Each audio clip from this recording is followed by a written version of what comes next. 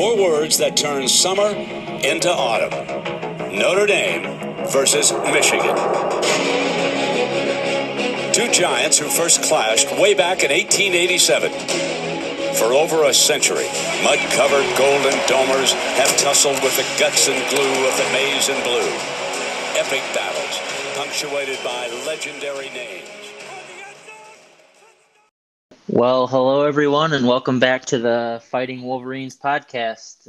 Your host, Michael Keeley, and I'm here with Dan Large. Dan, how you doing? Doing good. Good. We're going to get into a few things today. We're going to talk about Notre Dame spring game that happened this past weekend on Saturday. We're going to talk a little bit of draft recap, and then we're going to go through both programs, both Michigan and Notre Dame, and kind of talk about some recruiting news and the state of the program, stuff like that. So, sound good? Sounds good to me. All right, so I'll start out talking about the Notre Dame spring game that happened this past weekend, and it was a good game. It was fun to watch. It was on the Peacock streaming app, and it was just good to see some football. I mean, what not national televised on TV? No, I don't know why NBC didn't pick it up, but at least NBC Sports. Yeah, it's just I wonder if it has to do with COVID or something like that, probably, because they were only allowing certain people, like every affiliate that they have with, like, whether it be like Irish Illustrated or BlueandGold.com, they ended up having only one person allowed in the press box. So it was, I mean, just COVID. COVID seems to affect everything nowadays. So, but yeah, the game was good. There were some exciting things that Irish fans saw that I enjoyed. There's a quarterback battle going on between really 2 guys, Jack Cohn and Drew Pine. And then there's the freshman, Tyler Buckner, who I've mentioned on this podcast before. He's the highly touted freshman, and everybody and their brother, every fan wants Tyler Buckner to play. But that's just probably not going to happen. And unfortunately, for fans, he spoiled us a little bit this weekend, and he led the only 2 touchdown drives of the game. So that was fun. We got to enjoy watching him. At the first, he looked, to start out the game, he looked a little bit rough, and it looked like a true freshman. I mean, he was a little jittery. He kind of looks like he was a little out of sorts, but he came out after the second half, and it was just like timing was on. He led the offense right down the field. So that was good to see, but not a whole lot else from the spring game. I mean, defense looked good. Yeah, I think they're going to be the strong point of the team this year. They're going to have to be. Offensively, O-line looks a little bit rough. You got some shuffled starters and young guys that are going to be playing. And then the wide receiver core is, a lot of quick, fast, speedy receivers, but not a lot of size, which is what we saw last year. I mean, you had two outside wide receivers that were, 6'4", 6'5", but again, they didn't stretch the field ever, so it didn't really matter. But they really played a pivotal role in the run game. So, but yeah, I mean, it was a spring game. That's all that there really is to say about that. It was another chance for them to get out and play, and just kind of get some of those jitters out and get in front of some fans. So it was good to see. But I do want to address. I know this is kind of random. I do want to address the. I have an Instagram. It's called Irish Eyes Football, and it's a Facebook as well. But I post a story on there, and I give people who follow me an opportunity to ask questions, and I tell them that I'm gonna talk about it on the podcast. And so I'm gonna address. I had one question. I know I'm a huge success, but Thomas Girk, I'm hoping I'm saying that name correctly. He asked a question about the Notre Dame PA announcer, because Mike Collins retired last year, had his final game in Notre Dame Stadium, and He was asking if they were trying out new PA announcers. And honestly, Thomas, I don't know the answer to that question. Um, I've, Not I've, something to keep track, really. yeah. I didn't notice it. I mean, they had somebody doing it, so it was hard to tell with watching it on Peacock. So I couldn't tell. But then I didn't really see anything online that said that. But I know that there's been a few people that have tried out for the job. I know that Mike Golick Jr. has put his name in the hat. Really? Yeah, he's a legacy, so he might end up being the voice of the Irish in the stadium. So that'd be kind of cool. But Would have an outstanding voice. Something he would. stands out.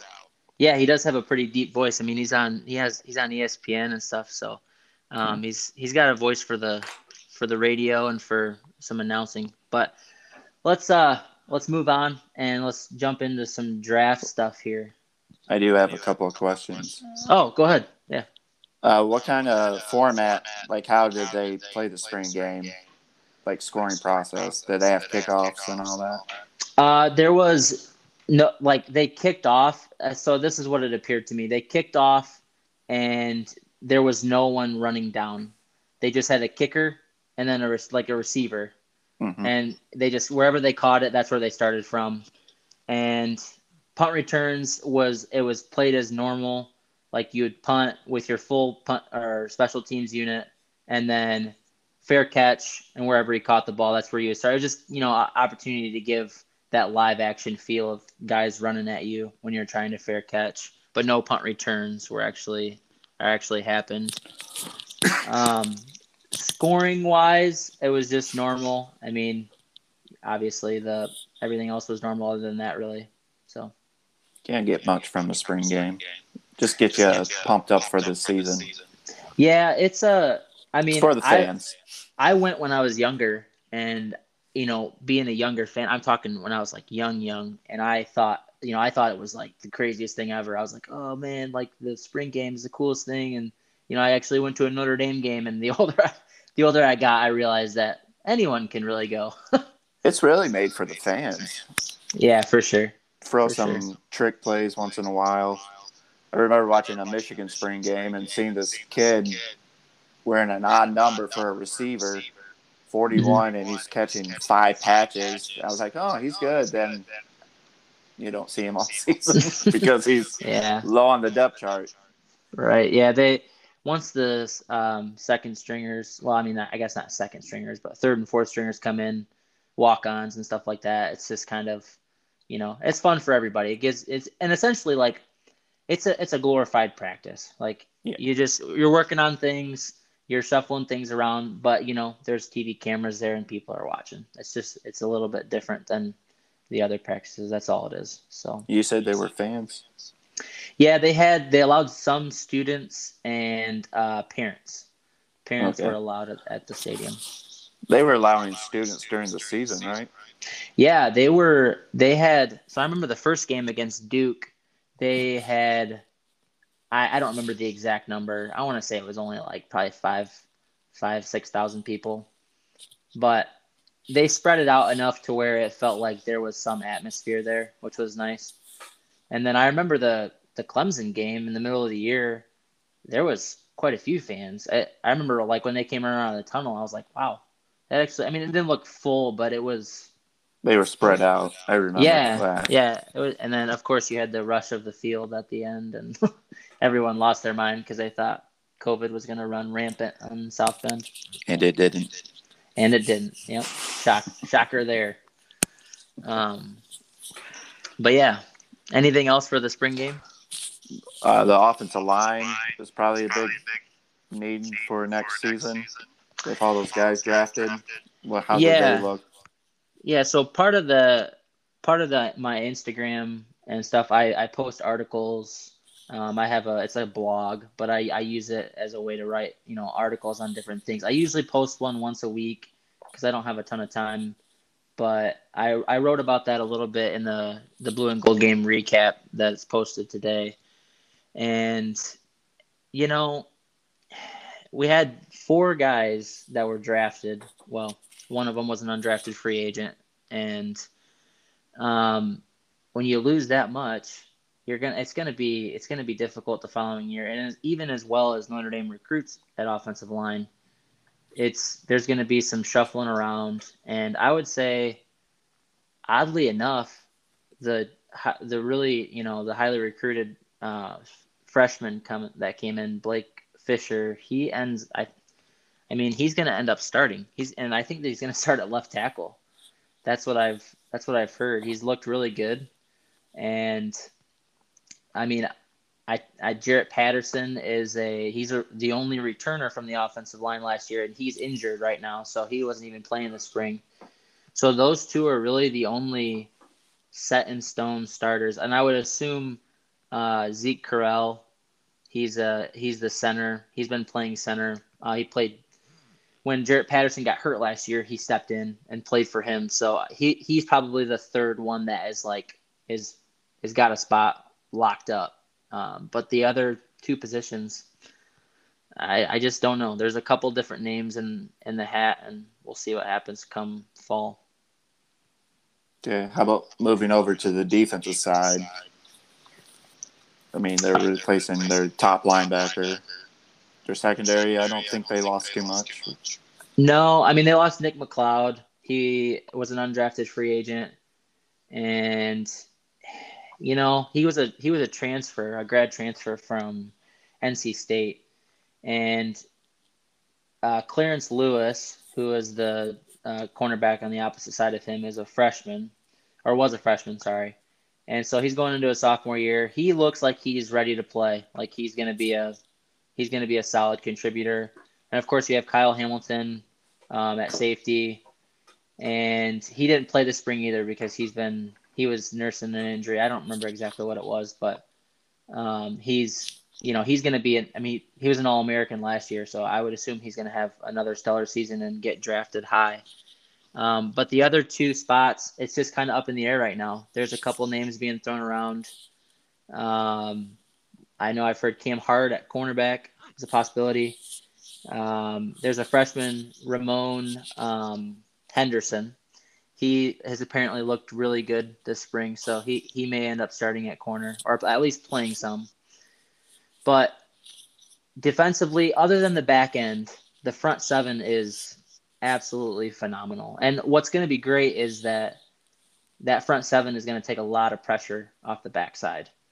And they aren't going to have to, you're going to get pressure, and those outside guys aren't going to have to be on point every single play, and they're going to cause some havoc up front. And I think they're going to be, it was funny because the spring game, they weren't supposed to blitz. That was like a rule or something. I don't know if it was like an unspoken rule or it was an actual rule, but they were blitzing a lot. So I don't know if Marcus Freeman just said, screw it, here we come, or I don't know what it was, but they weren't allowed to hit the quarterback, right? No, so Tyler Buckner, the freshman, he actually played with a blue jersey. He didn't play with a red jersey because his game is he's a dual threat guy. So they wanted to see him in a read option situation and be able to run, and if take hits. If the pocket collapses, he busts out and takes off. Because that's what he's good at. He's got a good arm too, but he can run as well. So, do you know how fast 440s? You don't know. I don't pretty know fast. I don't know a 40 time on him, but I have watched his highlights quite a few times. He didn't have a senior season because he's from California, but junior year, his highlight tape is really fun to watch. And again, he doesn't play against the greatest competition, but when he turns the burners on, he's fast. He's really fast. So not Denard Robinson, like Vic speed. No. Maybe like Vince Young. Kind of long stride. No, he's not necessarily. He's not as tall as Vince Young was, but I would say he's pretty comparable to like. Oh geez, put me on the spot here. Comparable to Ian Book, kind of. Ian Book was like, he wasn't blazing fast, but he could outrun defenders. So, It's always good to have a quarterback that can scramble. oh, yeah. But when it becomes a crutch, I don't want to That's get true, into that. yeah. I that's a whole nother thing. But yeah. So it was a good spring game. I think we saw what most people expected, to be honest with you. So Yeah. well, let's move into the draft here and talk about just kind of overall thoughts. But first, I want to ask you. It can be overall, or it can be specific to Michigan, or whatever you want. What was your biggest surprise from the 2021 NFL draft? First off, for Michigan, it'll probably be their long snapper getting drafted. Yeah, Did not see that coming. that surprised me as well. Cameron Cheeseman. There was a video of there was another long snapper that was drafted, wasn't there? From Alabama? Yeah, I think there is a long snapper, another one. I don't know if he was from Alabama, but yeah, I think there were a couple. I think one went to the Vikings.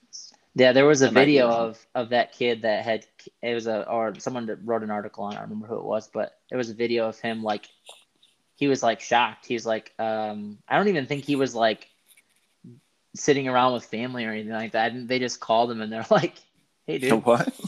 I think so. Don't quote me on that, but I'm pretty sure that's what it said. But yeah. So it looks like we'll go over the overall stuff. But your biggest surprise is long snapper? Well, yeah. Yeah, that's weird. Yeah. He wasn't even. I went by the ESPN rankings by position. Of course, they're not going to have long snappers. Yeah. Kind of like fullbacks, which their fullback, Ben Mason, was drafted. Yeah. And there were two in the draft. Him and can't remember his name already. But he didn't get drafted. So right. And yet with a name like Cameron Cheeseman, that's pretty sweet. I would say for me, probably the biggest surprise, I'm going to cheat. I'm going to say two. First one, Ian Book in the 4th round.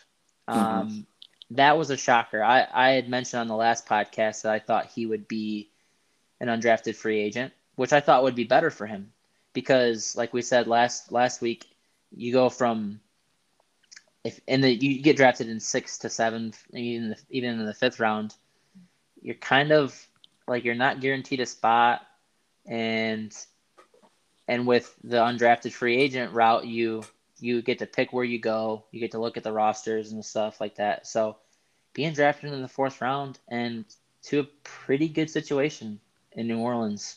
I mean, Drew Brees just retired. You don't know really who the quarterback could be. Yeah, and so like I'm not saying he's going to go in and start by any means. I don't think that's going to be the case. But I mean, was it Jameis Winston? Right, he's there, and Taysom Hill.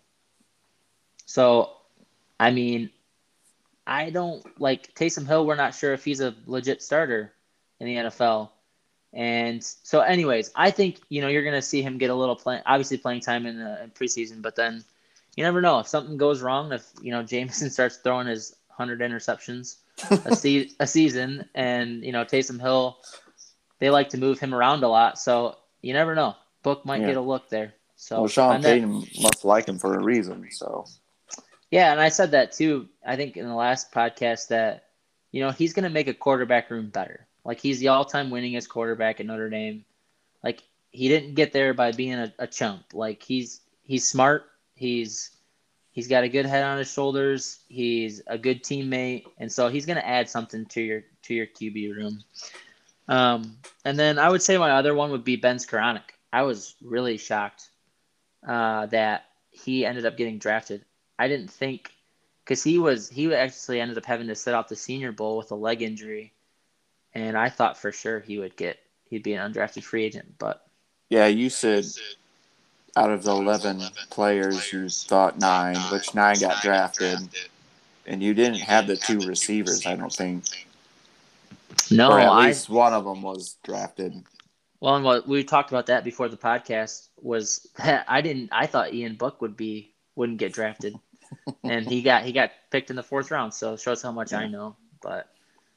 And I guess you could say another surprise would be Owusu Koromoa dropping to the 2nd round, but you had 3 Notre Dame players in a span from 42 to 52 in the 2nd round. Yeah, it showed up real quick. I remember looking on Twitter because I wasn't able to watch. I don't have cable at my apartment, so I remember seeing on Twitter like it was like boom, boom, boom, like one right after the other. So yeah, that was cool.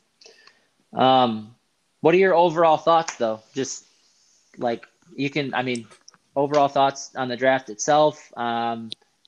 Specifically Michigan, whatever you want. Kwity Paye. Pretty much Michigan has defensive players in the 1st round the last few years with Rashawn Gary, Devin Bush. So that keeps going. But never a skill position continues to haunt Michigan. We have all these receivers like Nico Collins, Donovan Peoples-Jones from last year. Yep. That shows the difference between Alabama and Michigan. Yeah. Well, for you guys too, it's Ohio State. Ohio State's the closest thing to an SEC power if you want to rate schools by that way, especially Alabama. For sure. What about what? Oh, go ahead. Jalen Mayfield was part of the Ed Warner. Ed Warner was the offensive line coach. He's no longer there at Michigan. I don't know why they didn't pick him up. Mm-hmm. They had 4 of their offensive starting linemen drafted last year's. Mm. So the 5th one was drafted last weekend. Gotcha. And the 4 from last year, that never happened in Michigan history, where the 4 linemen in one draft. Oh, yeah, I do remember that. Yeah, so, you guys had a pretty good draft. Still think Nico's a steal, but you don't know what's going on in Houston with Deshaun Watson. That's very true. I think Ambry Thomas, is that how you say that? I think that's how you say his name. I felt like, I watched him play against Notre Dame and stuff. I felt like he's pretty good. I think he'll be a contributor somewhere. Well, obviously he's in San Francisco. He came onto the scene in the 2018 opener against Notre Dame with the kickoff return for a touchdown. Yes. The first touchdown for Michigan in that game. I remember that. He didn't really play defensive back that year. Then he started in 2019. Mm-hmm. It really came out of nowhere. Right. Well, I think moving down the list, Cameron McGrone, I watched him play a little bit this year. I thought on your defense, I thought he was. Kwity Paye was good, but I thought McGrone was really solid. I thought he was a good player. Not last year, I don't think. His freshman year when he had to play because Josh Ross was injured. Mm-hmm. So he got to play more. We thought he was going to be the next Devin Bush. Oh, okay. He had a disappointing season last year. Our whole front 7 was really bad. I guess I shouldn't talk about what I don't know. I'll just stick to Notre Dame stuff.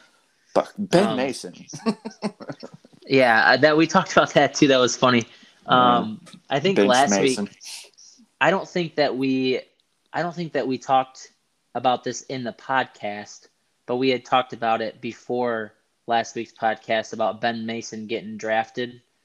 Yeah, I did not think he was going to be drafted. Well, and we said that the only way he gets drafted is if he goes to Baltimore because of Harbaugh. Yeah, old school. Well, someone who uses a fullback at least. And it felt like Jim Harbaugh, loved Ben Mason. It was like third down and short, Mason's getting the ball, and so he probably got on the phone and he was like, "You want this guy?" Yeah.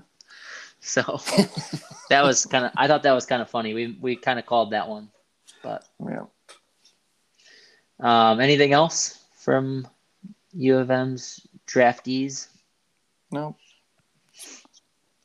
No, that Yeah. Cheeseman guy, man. Yeah. Cheeseman. That's Can't funny. believe he got picked. That came out of nowhere. Yeah.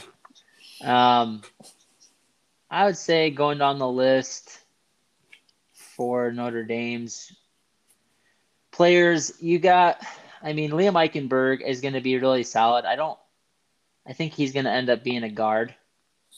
He doesn't have the typical length for a tackle, but it's either he's going to play guard or probably right tackle. And I've heard that he's going to. So what I've seen is he's going to play right tackle, but I personally think he'll end up playing guard. Aaron Banks, I was shocked by this one. There were a lot of people that I listened to and read that were saying that Aaron Banks was going to be like even possible like not even getting drafted. Really? And yeah, I mean obviously I heard some people say that maybe like 4th round, 5th round pick, but definitely not 2nd round. That was a shock. And he joins forces with Mike McGlinchey in San Francisco, so that's kind of cool. Jeremiah, kind of funny story. On our way, we were actually driving south, my wife and I, and I was watching the ticker on my phone. I was paying attention while I was driving, but I had my phone kind of like up on the dash, and I was watching it, and yeah, Awusu Koromoa was still there, and the Lions came up. It was their turn to pick in the 2nd round, and I'm thinking like, oh man, this is it. Like he's gonna get drafted by the Lions because linebacker was a need for them, and obviously they didn't pick him. But I was so excited. I kept like watching. I was like refreshing it every 2 seconds because I was like, please take the best Notre Dame player. That would have been awesome. They went with defensive lineman. Yeah, one that I have never heard of, but Pac-12. Yeah, Tommy Tremble getting drafted in the 3rd round. He got a 3rd round grade when he was deciding whether to leave, so that was pretty accurate. I think Carolina's getting a good player. He's really good blocker. He can use some work, catching the ball, but he never really got the opportunity to catch the ball at Notre Dame. Like people always say that he was, he didn't have great hands. It's like the dude was never thrown to. Like, I mean, he was a few times, and when he did, he caught it. So I think he was a good pickup for Carolina. Robert Hainsey, just another solid offensive lineman. He's just gonna be good there. And then we talked about Book a little bit. Yeah, I mean, Dalen Hayes going to Baltimore. It'll be interesting to see what happens with him because he played a lot of outside. He was a defensive end, rushing the passer, but I think he could play some linebacker. I think he's athletic enough to do that. Ade Ogundije getting drafted. He's a cool story because he came into Notre Dame as a 3-star, and he was there for 5 years, I believe. And, he stuck it out and ended up getting drafted, and I think it's pretty cool. He come in and he practically sat every game for the first 2 years, and then he kind of started, figuring it out and playing. So, but I have a long list here. I'm looking at it, and 3 players got picked up by Detroit from Notre Dame. Yeah, he Dan Campbell, the head coach for the Lions, he picked up a lot of offensive players. Yeah, they need help. If I remember right.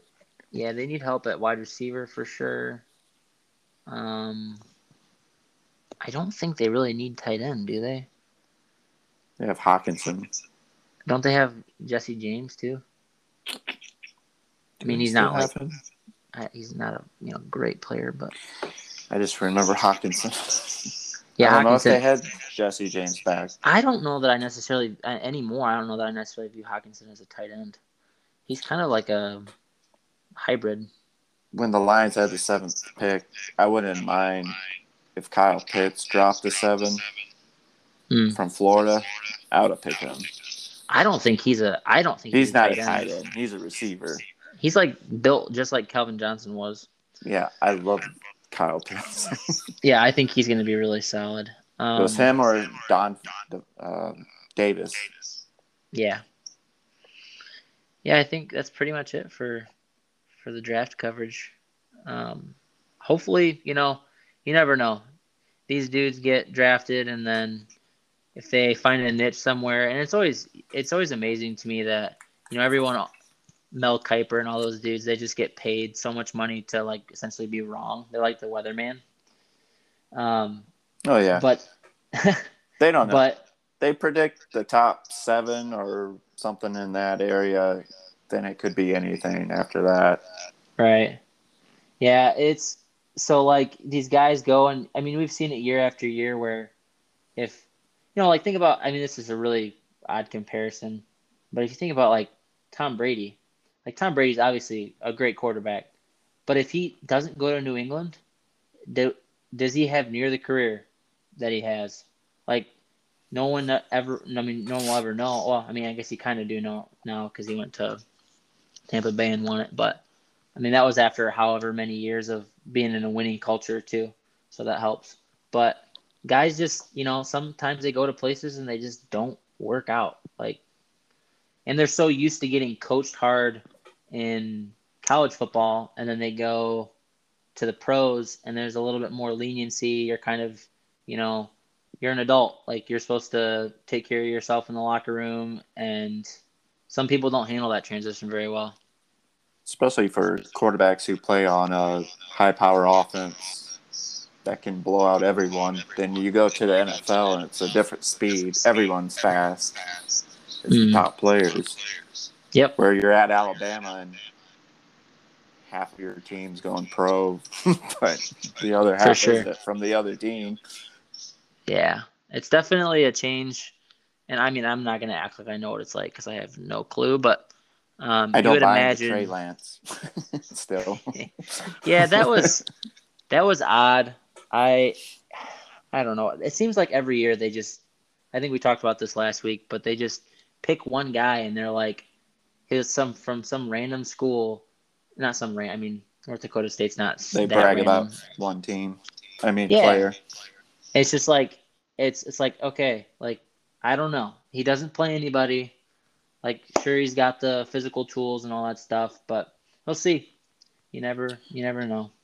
I found the biggest surprise of the first round where the Kiper and McShay looked shocked and surprised was the 8th pick, J.C. Horn. He was a defensive back from South Carolina. Yeah, I know was that. Surprised. I had no clue. That was the first big surprise of the draft.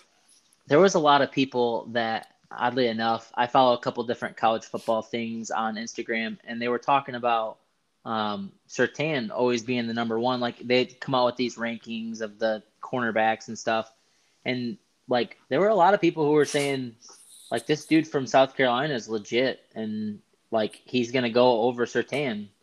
And of course, once again, you never know what's going to happen if a team needs a certain player or whatever, a certain fit. But it was funny that he ended up going ahead of him because I saw a lot of people that were like, no, he's better than Surtain. And apparently who drafted him? Carolina. Yeah, apparently Carolina thought that. And I mean, I guess he is from South Carolina too, so maybe that played a role. And Surtain went to Denver.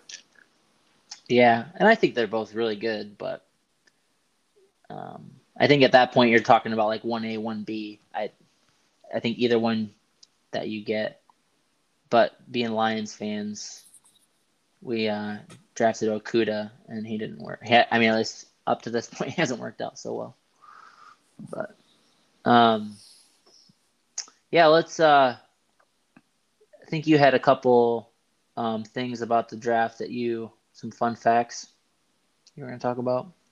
First fun fact is Big 12 had 0 first-round picks. The Big 12 did? Yeah. First for a Power 5 conference since 2000. Jeez. I did not know that. Yeah.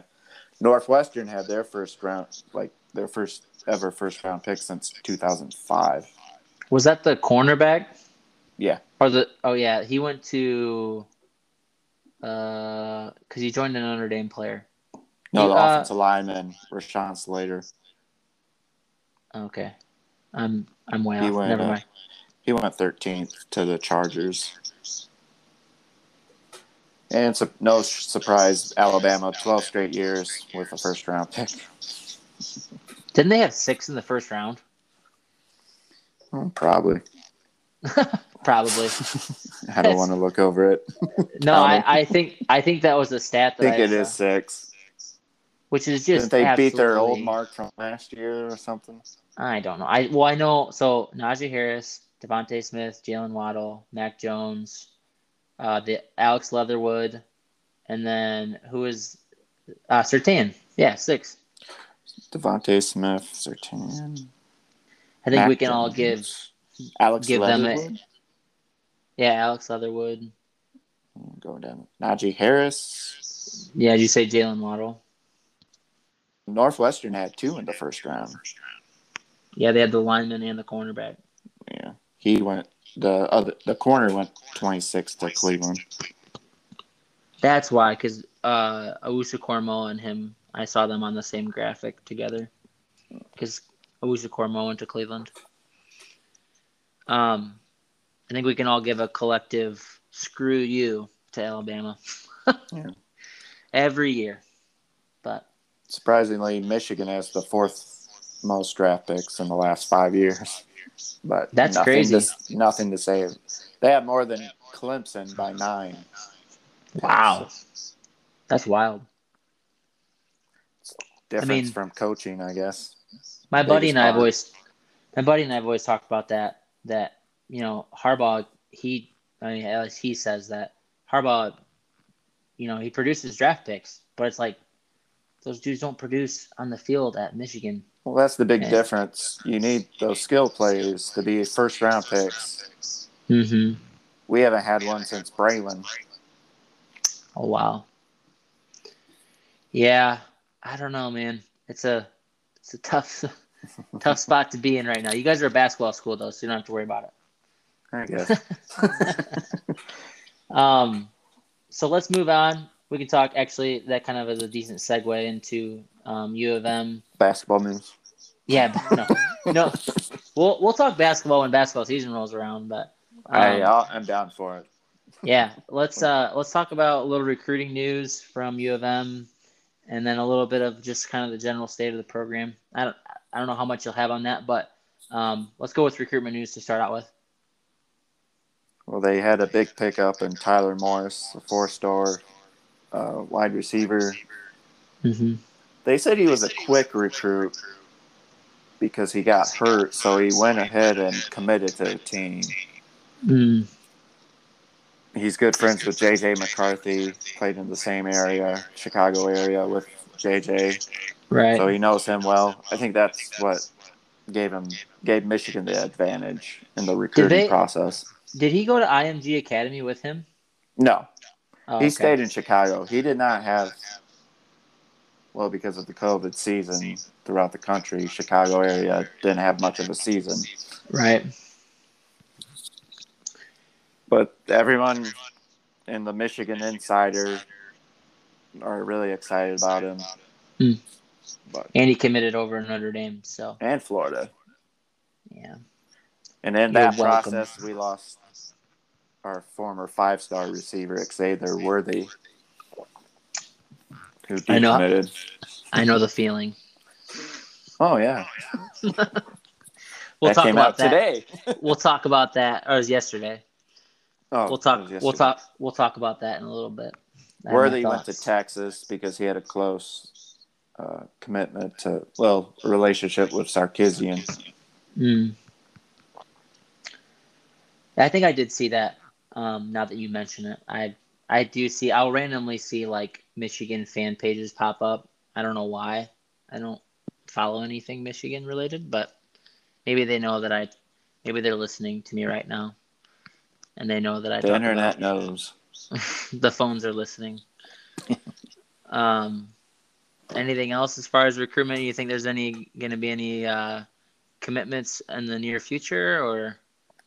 They're still after a defensive back, Damani Jackson, Mm-hmm. who's leaning toward going to USC, but Michigan's still going after him. Okay. He's good friends with Will Johnson, who's a Mm. commit for Michigan in the 2022 class. He's trying to recruit him, I guess. Gotcha. Anything else? Nope, it's just dead period right now. Really. Yeah. Yeah, I A think we're lot in of a these kind of players are coming to visit next month. That's pretty much right. the only news. Yeah, I think with them waiting for their official visits and stuff, it's going to be a little bit here before we see a bunch of commits. Because once they go to these campuses, because I think they're allowed 5 or something like that, they're going to end up, obviously seeing campuses they like, complexes they like, and then I think you're going to start to see a bunch of commits happen, which is And maybe even changing commits, because we didn't have this last year. Yeah. Jump into some Notre Dame recruitment news and state of the program type stuff. Actually, it was Sunday. Notre Dame received a commitment from a tight end, 3-star tight end, Eli Raridan. He's a legacy, I believe. I think his dad played football at Notre Dame. So it wasn't a huge shock that he but there was committed. Sorry. There was a tight end now, and I'm totally drawing a blank on his name because they had signed Darren Agu a couple of weeks ago, but they had lost the tight end, and I cannot for the life of me think of his name. But this was kind of expected. They were going to push hard for Raridan, and then there's another tight end named Holden Stays that is right now. I think he's crystal balled to the Irish, but I'm not exactly sure on that, so I don't want to say for one way or the other. But I've heard a lot of people say that there's a good chance that he comes to Notre Dame, so you're going to end up with 3 tight ends in the class. But Raridan he's very athletic. He's 6'6", kind of skinny. He's not a huge body, but again, that kind of stuff that can be. He's going to gain weight when he comes to ND. So the tight end you're thinking of is Jack Nickel. Yes, yeah, Jack Nickel. Decommitted back in April. Well, not too long ago. Yeah, it wasn't long ago. I don't remember if it was Nickel decommitted and then Agu committed, or if it was after one. I don't remember which order that went in, but I would say, Raridan's he's gonna get bigger. He's only a junior, so I watched a video the other day of him. I think he posted it or someone retweeted it or something, and he just went up in like 2-hand. It was a nice dunk. Basketball. So he's a good athlete. Where's he from? That's a great question. I should know that. Let me look that up real quick for you. But yeah, he is a really solid athlete, and I'm looking this up as we speak. He is from Indiana, West Des Moines, Iowa. Okay, it's an I. Yeah, right. So yeah, we'll see what happens with him. And probably the biggest news, which I kind of mentioned earlier, was the departure of 5-star wide receiver Jordan Johnson. He transferred as of yesterday. I put his name in the transfer portal as of yesterday. And he has been a hot topic on message boards and Facebook, on everywhere you look for Notre Dame, because last year he came in as probably the highest rated recruit in the 2020 class. I think he was the highest rated recruit, and he didn't see the field.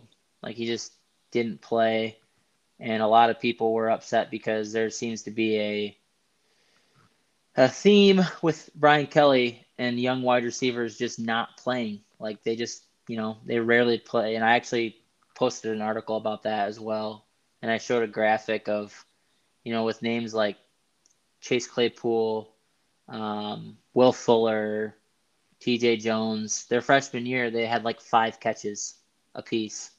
Like, they barely touched the field. And it's like, it's hard for me to believe that those guys are that bad as freshmen. Like, you look at, Chase Claypool was kind of raw because he was from Canada. His a unique situation, but I have a really hard time believing that Will Fuller was that bad when he was a freshman. Like, bad enough to where, or not, not worthy of at least getting some playing time. Yeah, or whether it's a deep ball here or there, just like something. Sometimes they give those freshmen special team kickoff returns and all that. Yeah, and that may have happened. I don't know. I'm referring. You don't remember anything, so no, he didn't do anything, obviously. Yeah, so it's kind of frustrating, and I understand people's frustration because, like, you look at these other programs, the powerhouses. You look at Bama and Clemson and OSU, and it's like they've got freshman wide receivers that again, I'm not comparing Jordan Johnson to Devontae Smith, but like Devontae Smith caught the game-winning touchdown in the national championship game. Like, you got to give these kids a chance. Like, they're never gonna get into a rhythm, or and some kids are gamers. Like, maybe they don't show much in practice. Like, and you can tell if it's like they're sloughing off and not giving 100%, or if they're just maybe they don't practice very well. Like, they drop some balls, but when they get in the game, that light flips on and it's like, let's go. So there's he's gonna probably land at a Power 5, and I hope he does well. In a way, kind of like a playing devil's advocate, but unless he goes to Michigan. Yes, then I want him to suck. I want him to never catch another pass. They did offer him 3 years ago. Yeah, I did see that. So I think there's a couple different places. I think he'll land in the SEC. Just like that Ohio State transfer. Yeah, go from Ohio State to Bama. Like, rough life, dude. Terrible. Rough life. But yeah, I could talk about it for a long time, but I won't bore you with that. Well, same thing for Michigan. They don't. It's just the offensive scheme. They haven't hit that next level yet. It's the same thing for Notre Dame. Mm-hmm. I feel like it. Yeah, they don't take risks downfield enough. They have all these receivers that, like you said, they had Chase Claypool, 6'4" guy. Throw him the ball. It's weird because, like, you've watched this progression with Brian Kelly, and you've seen when he first got there. Obviously, 2009 to 2011 was kind of rough because he was dealing with Charlie Weis recruits and stuff like that. But once he got his own guys in there, like, he came from Cincinnati with his philosophy was innovative offense, right? Like, it was spread, it was fast, it was, get after it. Yeah, well, I'm not necessarily tempo. It was spread out. It was, a lot of throwing, and over time, it morphed because I think he eventually listened to the outside noise enough where people were like, dude, like, you need to run the ball. And I think he's kind of gotten more into that over the last 2 years or so. And last year, that was like all we did. We threw the ball in a decent amount, but our bread and butter, which rightfully so, we had a really good offensive line, and you had solid tight ends. So we were in 12 and 13 personnel, practically the whole game. But I think what needs to happen is he just needs to go back to his old ways. I'm kind of quoting a guy I listened to, he writes for a Notre Dame outlet, but he talks about that all the time. Just like, Brian Kelly just needs to go back to his old ways. Like, be To his innovative on roots. offense. Yeah. Yeah, because like, you look at what Nick Saban has done. He was, I mean, for the last however many years, just unbelievable defenses. And then all of a sudden it's like, oh, I'm going to change with the college football landscape and score 50 points a game. Well, I think Saban changing had a lot to do with Clemson, with Deshaun Watson and all that. Right. It wasn't too long ago we had LSU and Alabama play 9-7. I know. It's crazy. Now it's 50-40. Yeah, it's changed. So you got to be able to put up points, and you're not going to line up with, like, granted, I think Notre Dame matched up much better in the trenches this year with Alabama than they did in 2012. I mean, we just got beat down by their offensive line and defensive line. And this year I felt like that was more even this year. I think that he's done a nice job of recruiting those positions and building those up, but now it's skill positions. Like, you got to find the quarterback that can sling it and, escape. I mean, Mac Jones couldn't run, or if you're going to have someone like Mac Jones, you got to have Jalen Waddle and Devontae Smith, which they don't grow on trees. So, like I said, you need to take risks. Yeah, you got to chuck the ball around. You got to, and with good scheme. I always wondered, back when Hoke was coach, Devin Gardner would just chuck it up. I know. He had a good arm, and he had like receivers that weren't really highly recruited, like Roy Roundtree, Jeremy Gallen. Mm-hmm. And he at least tried to give his receivers the ball. It wasn't a great team around him, but yeah, we mentioned that. I mentioned that a little bit earlier with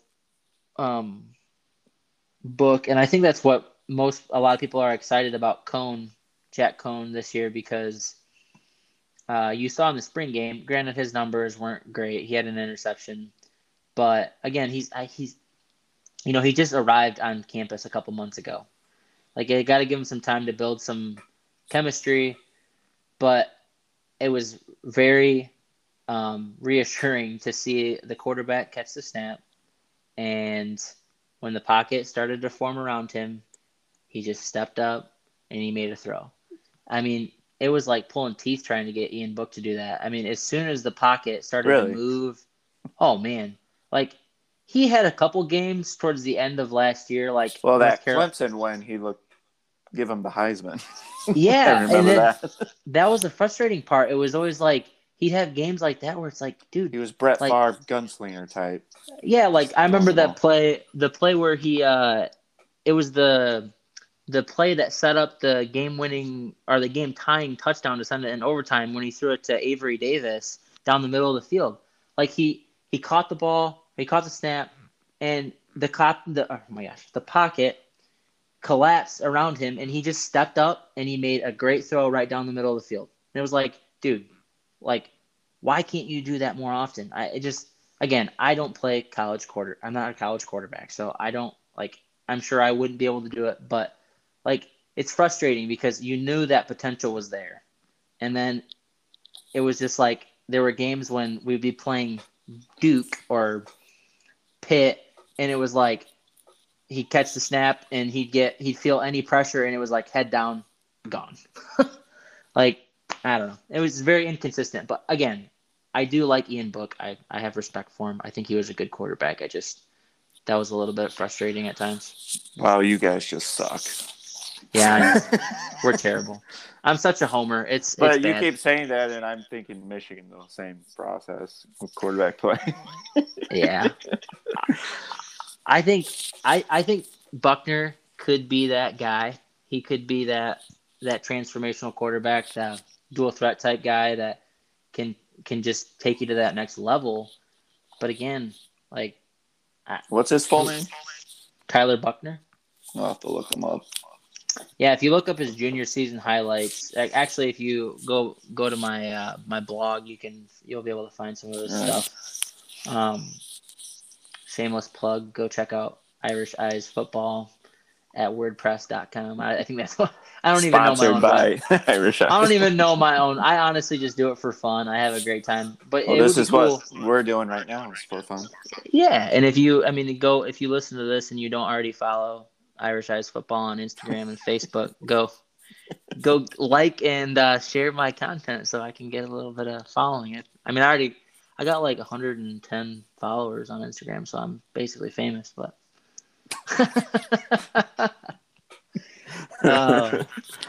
but no, you should check his back to the podcast. You should check out his highlights. His junior highlights were insane. He was really good. So, but yeah, I think that's pretty much we've covered everything Yeah. on our list. Anything else you want to talk about? What should we do for the next podcast episode? That's a good Talk question. about the rivalry a little more. Yeah, let's dive into that. We have some things written down. Talk about Brian Kelly versus Jim Harbaugh, maybe, or That's a good idea. maybe some throwback games. Maybe I'll post it on my Instagram and see if we get some feedback on whether they'd like to hear about throwback games or some favorite players or something like that. Yeah. And then we can kind of go from there. But anyways, that about does it for us here on the Fighting Wolverines podcast. If you don't mind, go ahead and like and subscribe. We're on podcast. We're on Spotify, and we've been picked up by a couple different things, but we have not been picked up by Apple Podcasts yet. So, I mean, if you're listening to this, you're going to be listening to it on Spotify most likely. So, go ahead and like and subscribe, and that helps our podcast kind of get out there and more people to hear it. So, thanks for listening, and we'll see you later.